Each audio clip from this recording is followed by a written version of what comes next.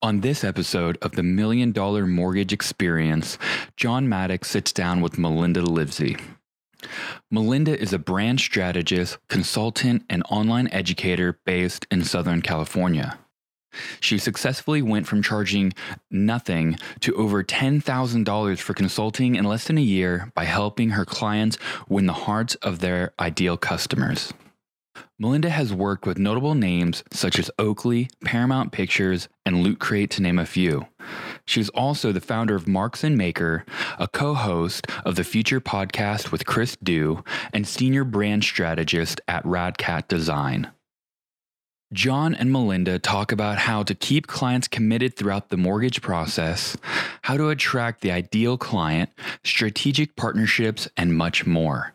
Before we get to this episode, do yourself a favor and head on over to our Fund Loans YouTube channel and hit subscribe to make sure you don't miss out on more great content like this. Now on to the show.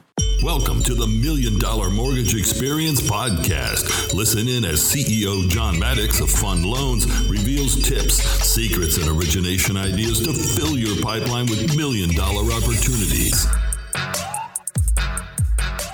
All right, welcome to the podcast. We are here in Orange County with Melinda Livesey, and welcome to the podcast. Thanks for having me. Absolutely. So let's talk about branding, because that's what you do, right? That's your profession. Yes. So how did you get into branding, and what does that mean to you? Yeah. Well, the Cliff Note version, I worked for Oakley for on and off for about 7 years. And towards the end of my time there, I was on a really small branding team, about 4 of us. And so we worked on a lot of special projects, product graphics, branding. So anything that had to do with the brand, that could be in-store displays, outer facades, logos, packaging, all of that. And so I got introduced to what it means to build the DNA of a brand and who they are and what they represent, and how the perception that a brand has to its customers. And so that's where I was introduced to it. And after leaving there, I started a brand identity company. So I was doing a lot of logos, identity, visual. So all the visual things that go into a business. And then from there moved into brand strategy. And so that's where I'm at now and what I do now. That's cool. That's a good story. So Oakley reminds me of my childhood a little bit, because one of the things I heard about Oakley when I was younger, and it blew my mind about like what we're going to talk about, like perception and value, is someone told me like to make a pair of Oakley glasses was like 75 cents.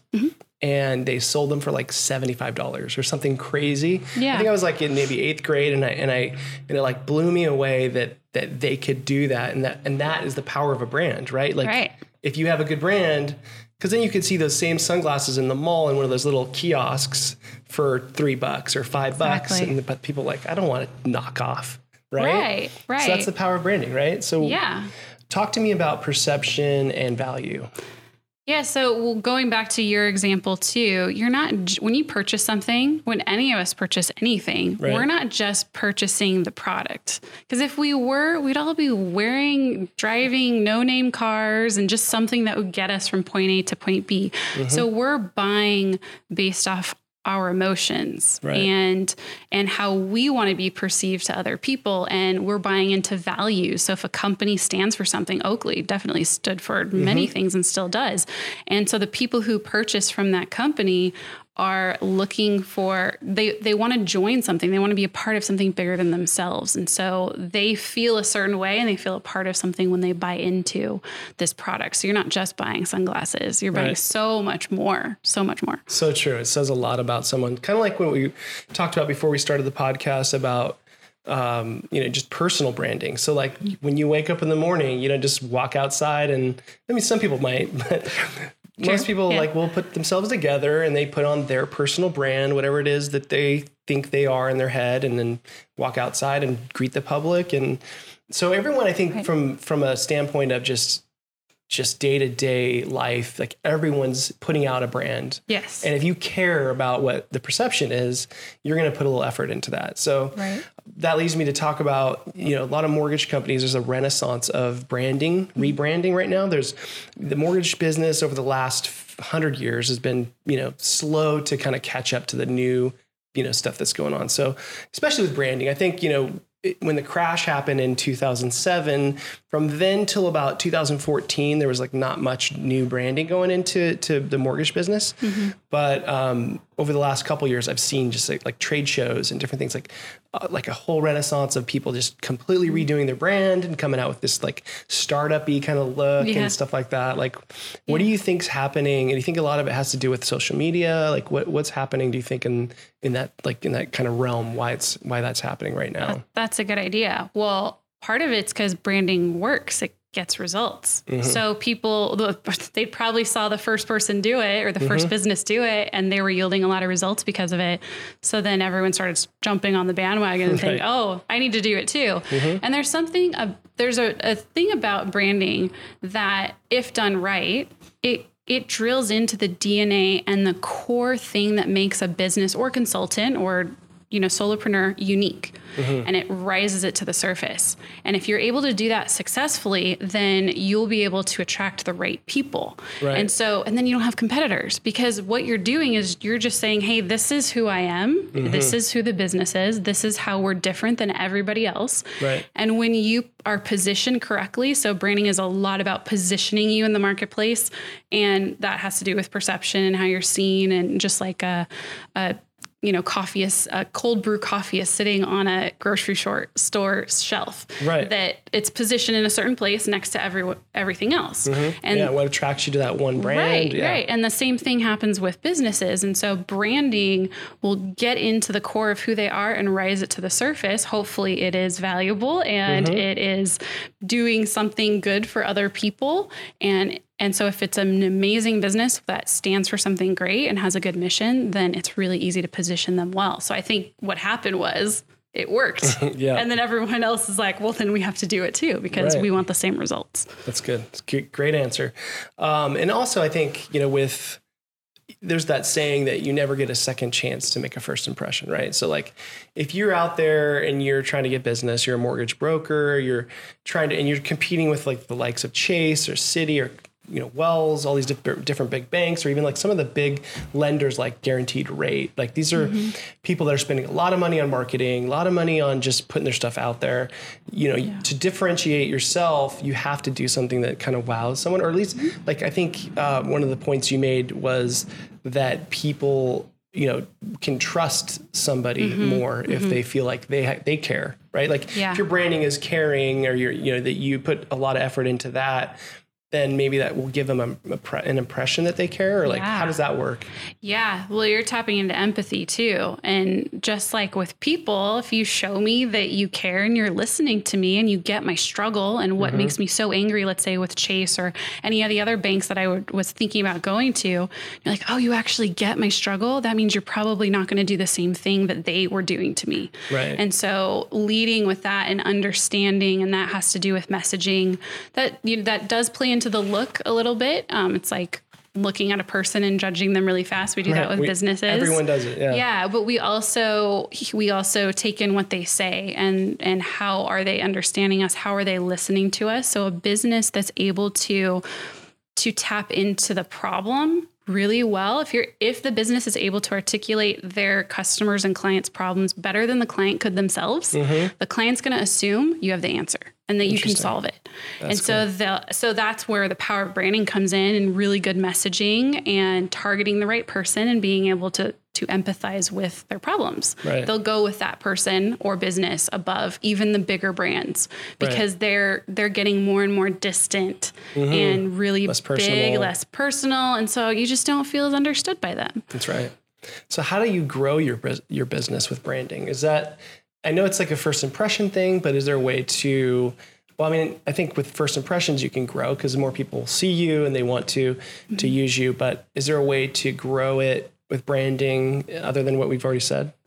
There is. In this, it's hard for a lot of people to invest in branding because the ROI is not seen till way later. Because you have to then go through, after brand strategy, you're most likely building out identity and messaging, and then that goes into marketing strategy and social media strategy and so on and so forth until you finally have things you can measure, whereas that's like followers or conversion rates and sales and all that. So It takes it's a long game. It takes a long time for it to pay off. But where someone, I would say, where it would behoove someone to invest in branding is if they're trying to attract a certain type of client and they're just not getting it, or they want to charge a higher price and they're not attracting those people. So how I look at it is it's like matchmaking. So you have the brand and you have the ideal client. And if we know who the ideal client is, we can form the brand to be attractive to that ideal client. Now, hopefully that brand does have some essence that would already attract the ideal client. We're not trying to make a fake business, but we're really trying to surface again, the unique qualities, the differentiators, so that it would be attractive to the ideal client. So if that is done really well, then it sets the stage for everything else. So then you'll have successful marketing. You'll know what things should you invest in, whether that is which platforms to invest in, whether it's to start a podcast or to do email marketing.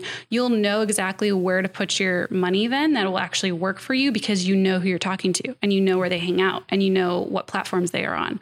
So having that done, it will definitely grow your business, especially if you're having a disconnect with your ideal client. It's just takes a very long time to see those results.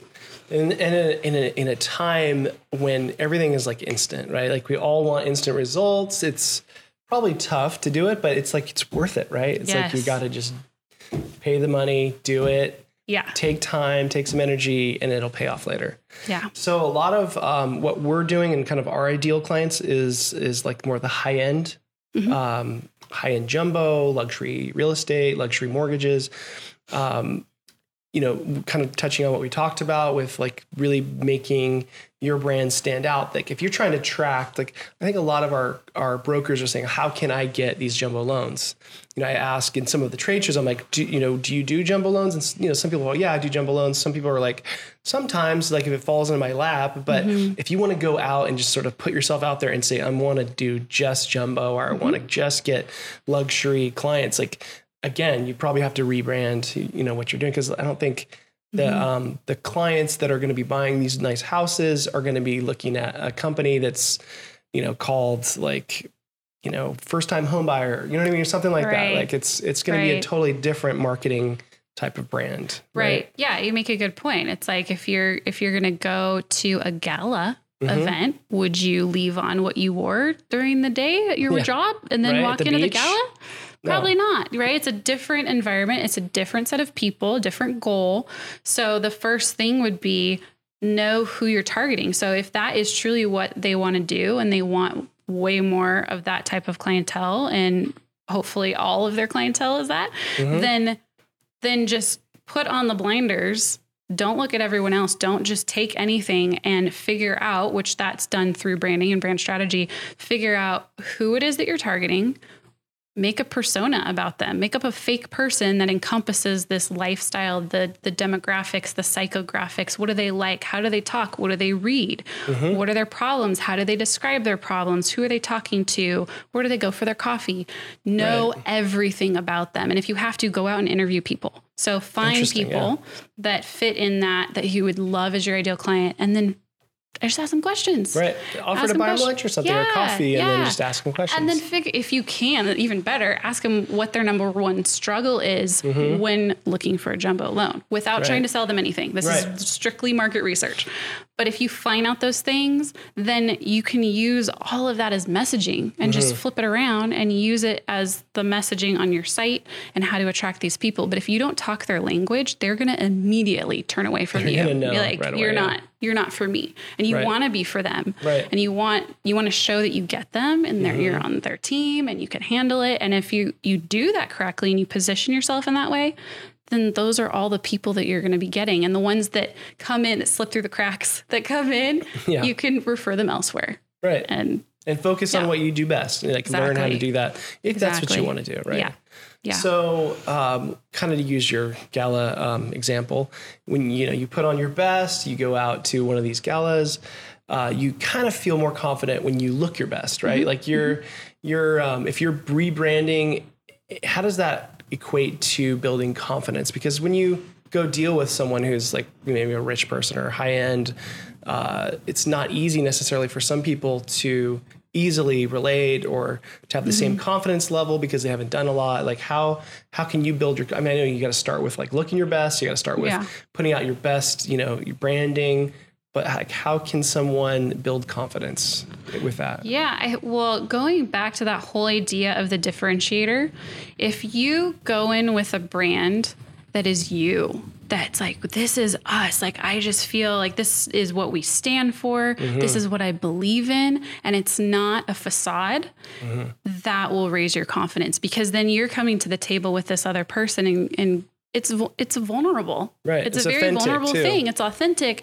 And if you're there and like, this is who we are, this is what we're for, this is what I can do for you, that right there is going to immediately build your confidence, because you don't have to wear a mask. Right. You don't have to be something you're not. And so that's where, if you're able to have really good branding, you're going to feel it in your bones. You can come to the table very confident, knowing this is what I can do and who I'm for, and we're going to see if we align or not. It's not like this dog and pony show. You don't have to show off or prove yourself to someone. You're just like, this is who I am.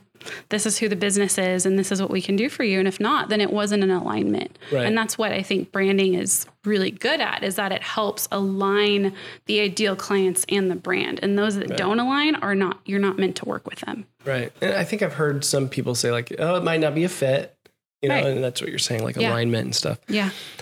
So how can you identify a customer or a borrower who isn't really committed?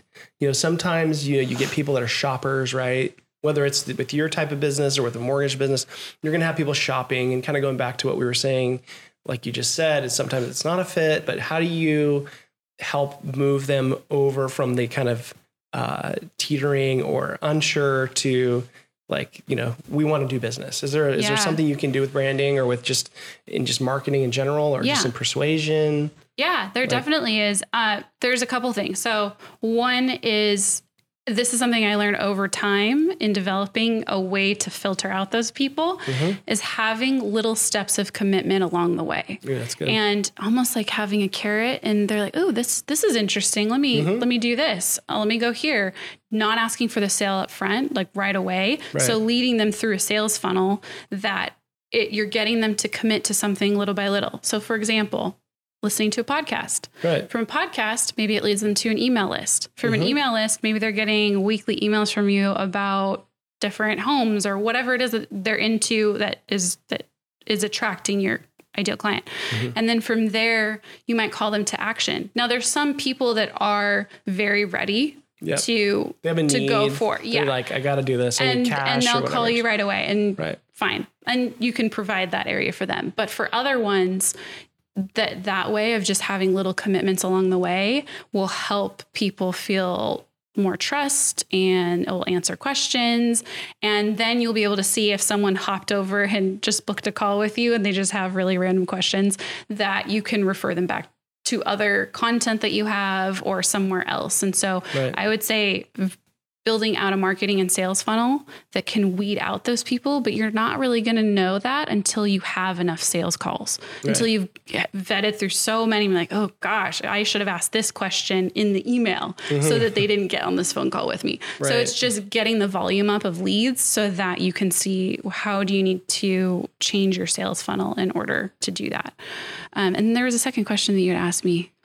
Let's see, what was it? Was it confidence, or let's see? It was with the sales funnel. The commitment, like how to get them to move over from being kind of on the fence to saying, okay, I want to use you, or I want to, choose you to work with. So I'm glad because this is a good one. So in the sales conversation, I learned this from Jonathan Stark. So he has a podcast called The Business of Authority, and he also has a really good email list. He comes from the web design world and web development, but still same principles apply. It's consulting. So he has 3 questions that I use in the sales call. And one is, why this? So if someone comes to you asking for whatever it is that they're asking you for, why do you need this right now? Why this? Why not keep what you have? Why do you have to go in for another investment? You're almost getting them to make the sale. Yes. So you're getting them to prove to you why it's a good idea. And so you immediately flip the script on them, or instead of them trying to interview you?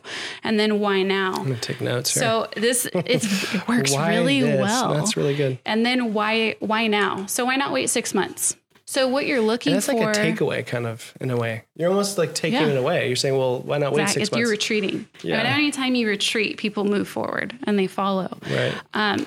So why now? Why can't you wait 6 months to a year? Because what you're doing is you're trying to uncover high risk, high value.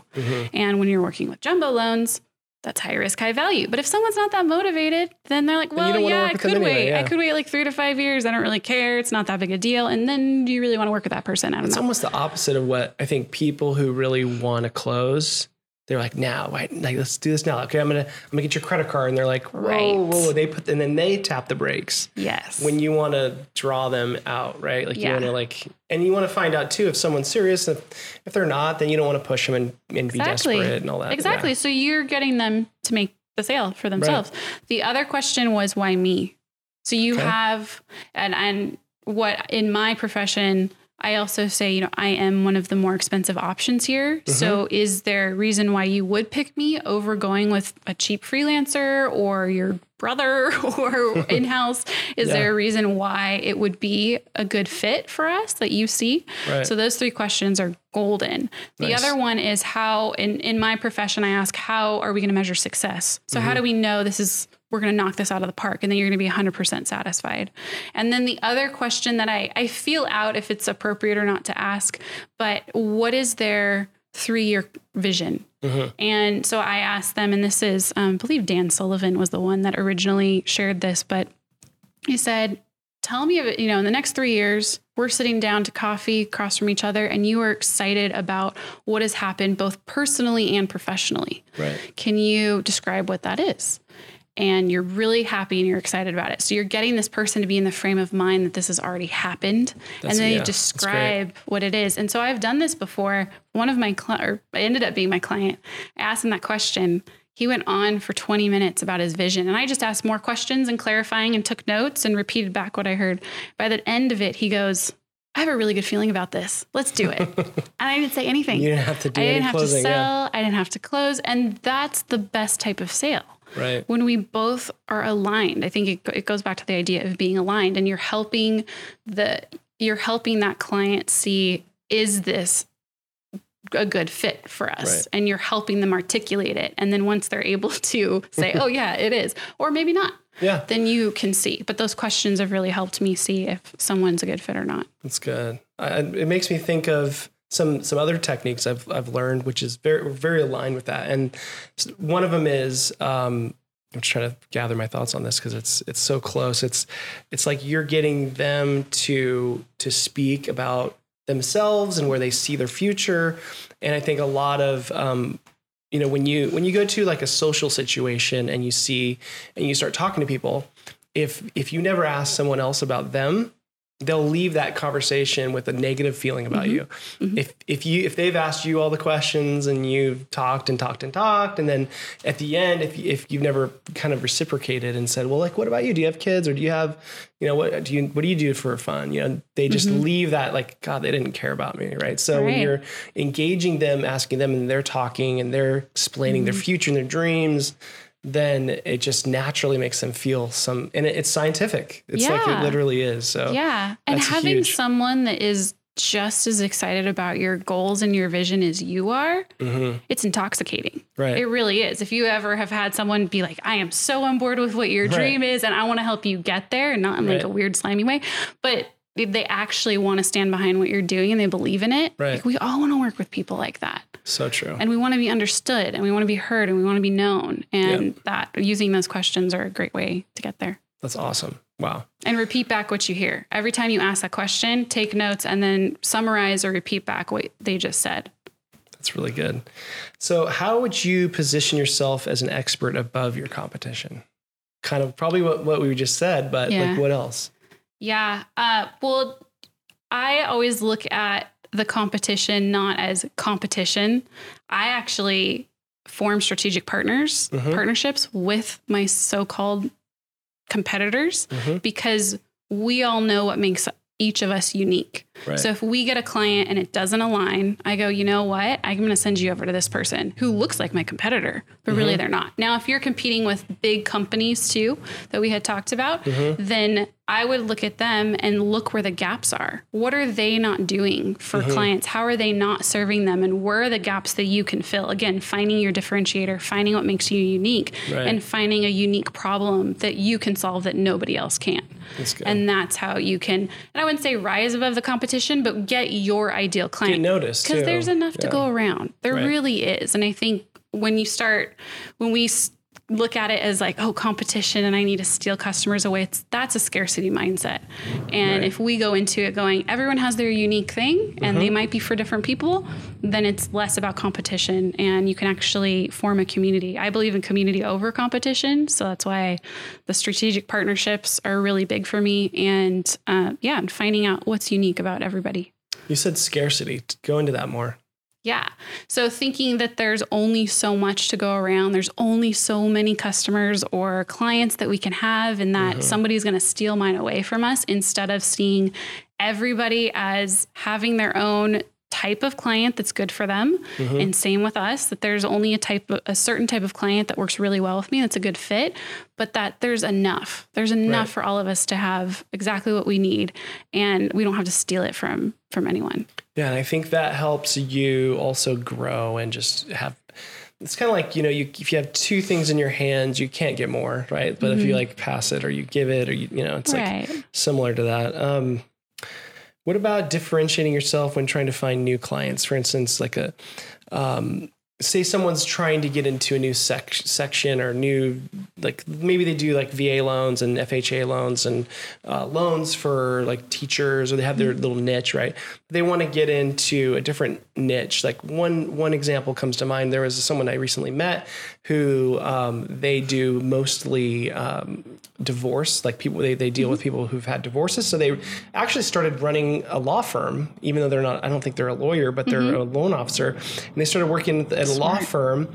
And now, they're getting all these divorce clients because I think most of divorces, they have a home that they got to deal with. They either got to pay out the out spouse or whoever's leaving, or if they got to sell the house. So then they can kind of control the funnel. They can give leads over to real estate agents. They can give, so it's like positioning yourself into something that, like, what are some other examples that people can do like that? Yeah. So that was a great example, and they knew their ideal client and they're serving them in whatever way possible. So they're even serving them in ways that wasn't under their skill set, right? They had to hire other people. So that's that's a perfect example of that.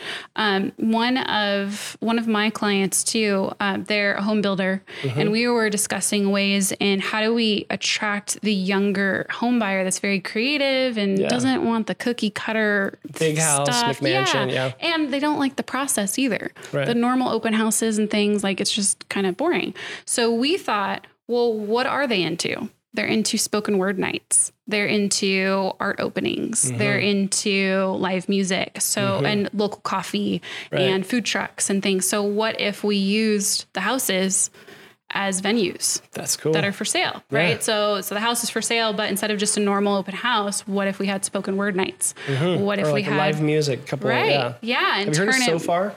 No, I haven't. I just heard about this. It's like a secret location. And they're all over the world, so you can find them. Like, I know there's some in Orange County, some in San Diego, and you like go on this app, and it literally tells you, okay, on September 20th, there's Sunday nights from 6 o'clock to 8 o'clock. There's going to be a concert. We're not telling you where, but it's always at like either a coffee shop, a house, small little venues.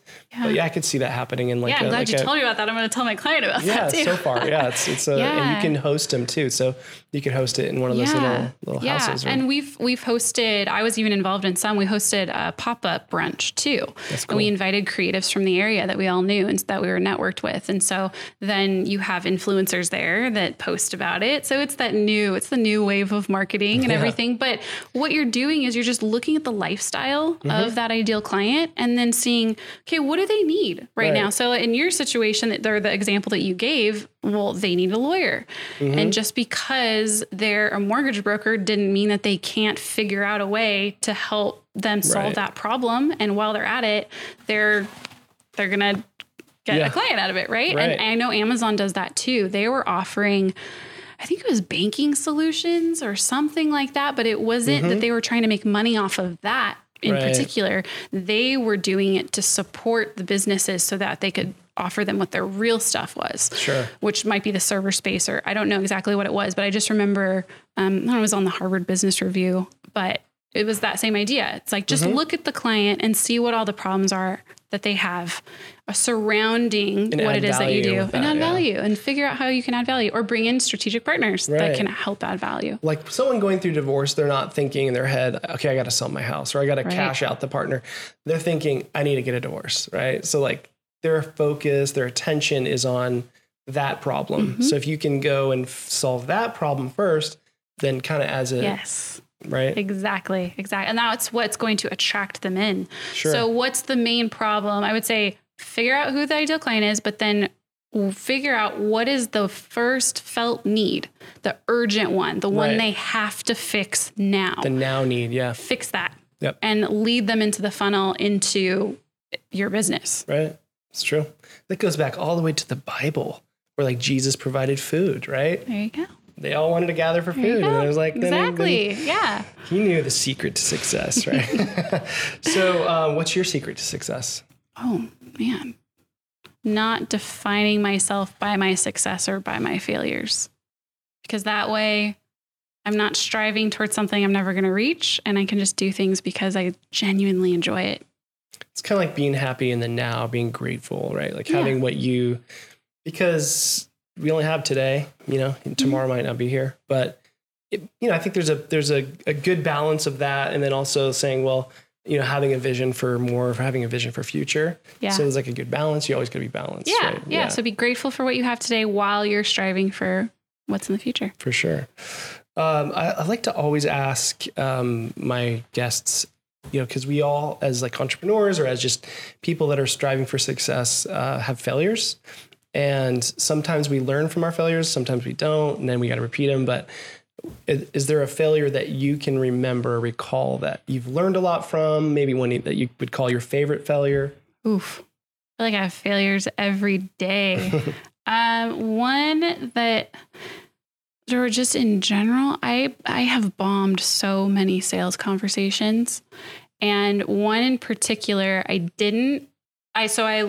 went through the brand strategy process and I didn't give the client a heads up of what was going to happen after. So I didn't inform them of the process. And then when they were hit with a $30,000 proposal, they were like, I didn't even know this was a part of it. I didn't know. And I realized at that moment that I didn't inform them ahead of time. And there's so many things I could have communicated better. So that really is ingrained in my brain to help someone understand the whole process and what they're getting into, and really think about it from my client's perspective of what do they need to know right now? That would be beneficial to them. Put yourself in their shoes and and not surprise them later with those kinds of things. How can you really focus yourself in the moment? Because I think a lot of salespeople and all of us just are guilty of this, where we're thinking of other things. We're like busy. We got this thing to do and that thing to do. Like, how can you really just focus and do what you just said? Like, put yourself in their shoes and take a minute and be present, right? That's something that's a skill, probably. It's hard. Yeah. It's really hard. Yeah. And it has to be practiced and intentionally practiced. So something that helps me is repeating back what I hear. So when I ask a client something, to make sure that I'm understanding it, but then also to say it again so that I remember it, and also take notes, and then to also check in to see, was that correct? And it makes me stay in the moment, because I can't listen and repeat back and then get the if you're not listening, you can't repeat it back. Yeah. The other thing is being okay to walk away.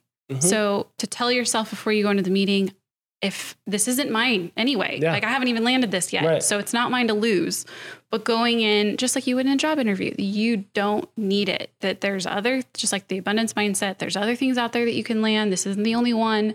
Right. That you're just there to see if it's a good fit. And that helps get all those worries and anxieties out of the way before good. that. I like it. That's good.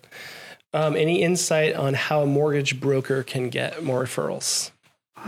Treat the clients you have really, really, really well. That's good. And one other thing, my coach had mentioned to me, he said, think back at the last thing that you referred someone to. If that was a service, if that was a restaurant, whatever it was, a product you bought, then retrace your steps all the way to the beginning. Mm-hmm. What got you attracted to it? Why did you purchase? Why did you think it was amazing? How did they deliver? How did they over deliver? How did they delight you? So much so that you told somebody about it. Right. And so he said, retrace your steps, and then ask yourself, how can you do that same thing? How can you elicit those emotions from your own clients too? Right. Because you have to for someone to refer, they have to be delighted. Yeah. So if that is a surprise, something in your process that it's not just over delivering is fine, but it's delighting that make people refer. So I would say, ask yourself that first, and then you'll be able to figure it out. You might even want to Google delighted. What does that mean? Right. How we all know that what it means. Like we all know when we feel it. Right. Yeah. And then emulate that, just emulate that.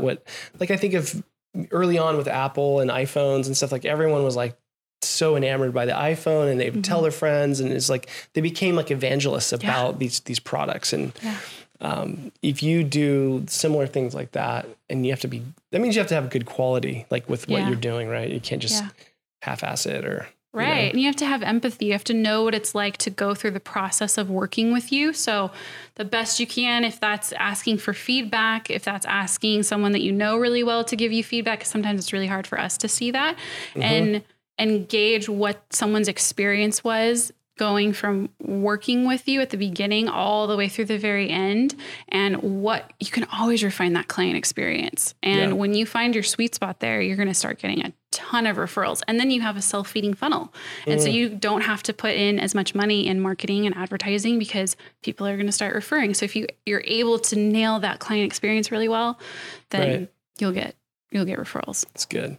A lot of times mortgage brokers will look at, different lenders and their rate sheets, and they'll, their fiduciary duty to the client is to make sure they give them the best rate.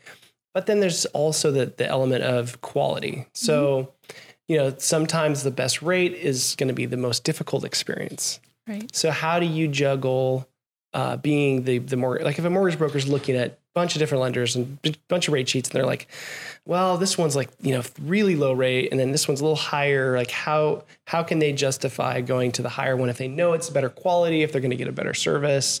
I mean, kind of going back to what you said, they'll get better repeat. They'll maybe, what was the word you used? Not wow them, but it was delight. Yes. Yeah. Maybe they'll delight them because they gave them better experience. Yeah. Even though the rate was a little higher necessarily, or they could even reduce their commission to offset that rate sometimes, you know? Yeah. So what would you say to someone looking to either, should I give them the lowest rate or should I give them more quality service? What? Yeah. And are they looking at matching them up with a quality service, or they themselves giving quality service? Well, whatever they do, they have to also pass on to the borrower. So the borrower is going to go through similar struggles and then they will too. If it's like working with someone who's, maybe someone who's making videos that's new, but they're cheaper. Right. But so you're looking at your company and you're okay, I have this budget, but maybe I should go with this person because they're cheaper, and I'll pass that on to my client versus using this more expensive one.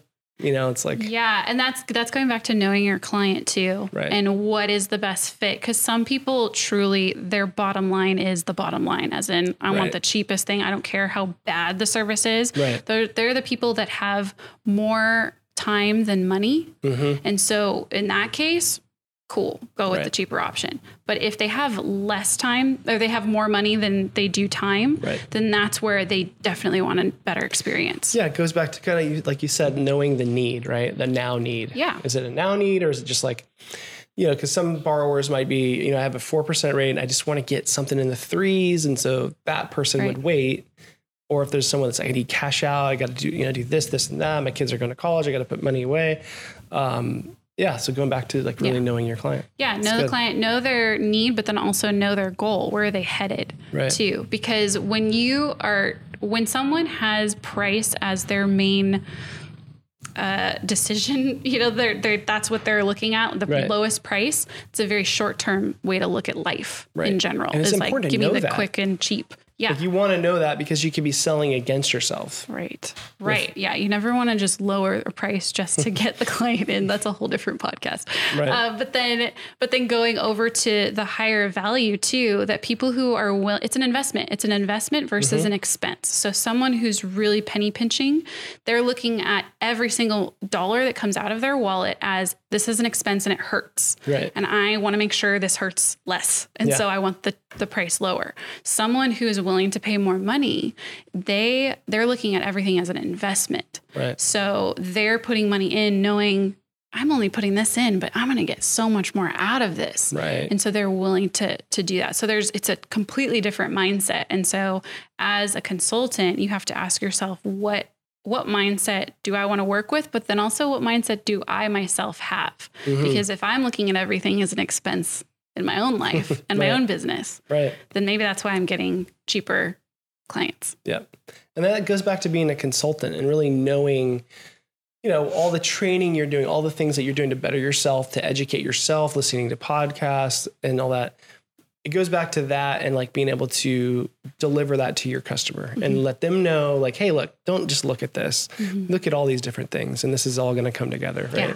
Yeah. That's exactly. Cool. What else? Anything you want to leave with our viewers? How do we find you if they want to brand? Like what's out there? Yeah, they can go to my site is marksandmaker.com. I currently work with radcat.design as their senior brand strategist. So if you need anything, go there. Or you can find me on Instagram, Melinda Livesey. I'm there a lot, and Twitter. Awesome. And please like, share, subscribe, and go follow Melinda too.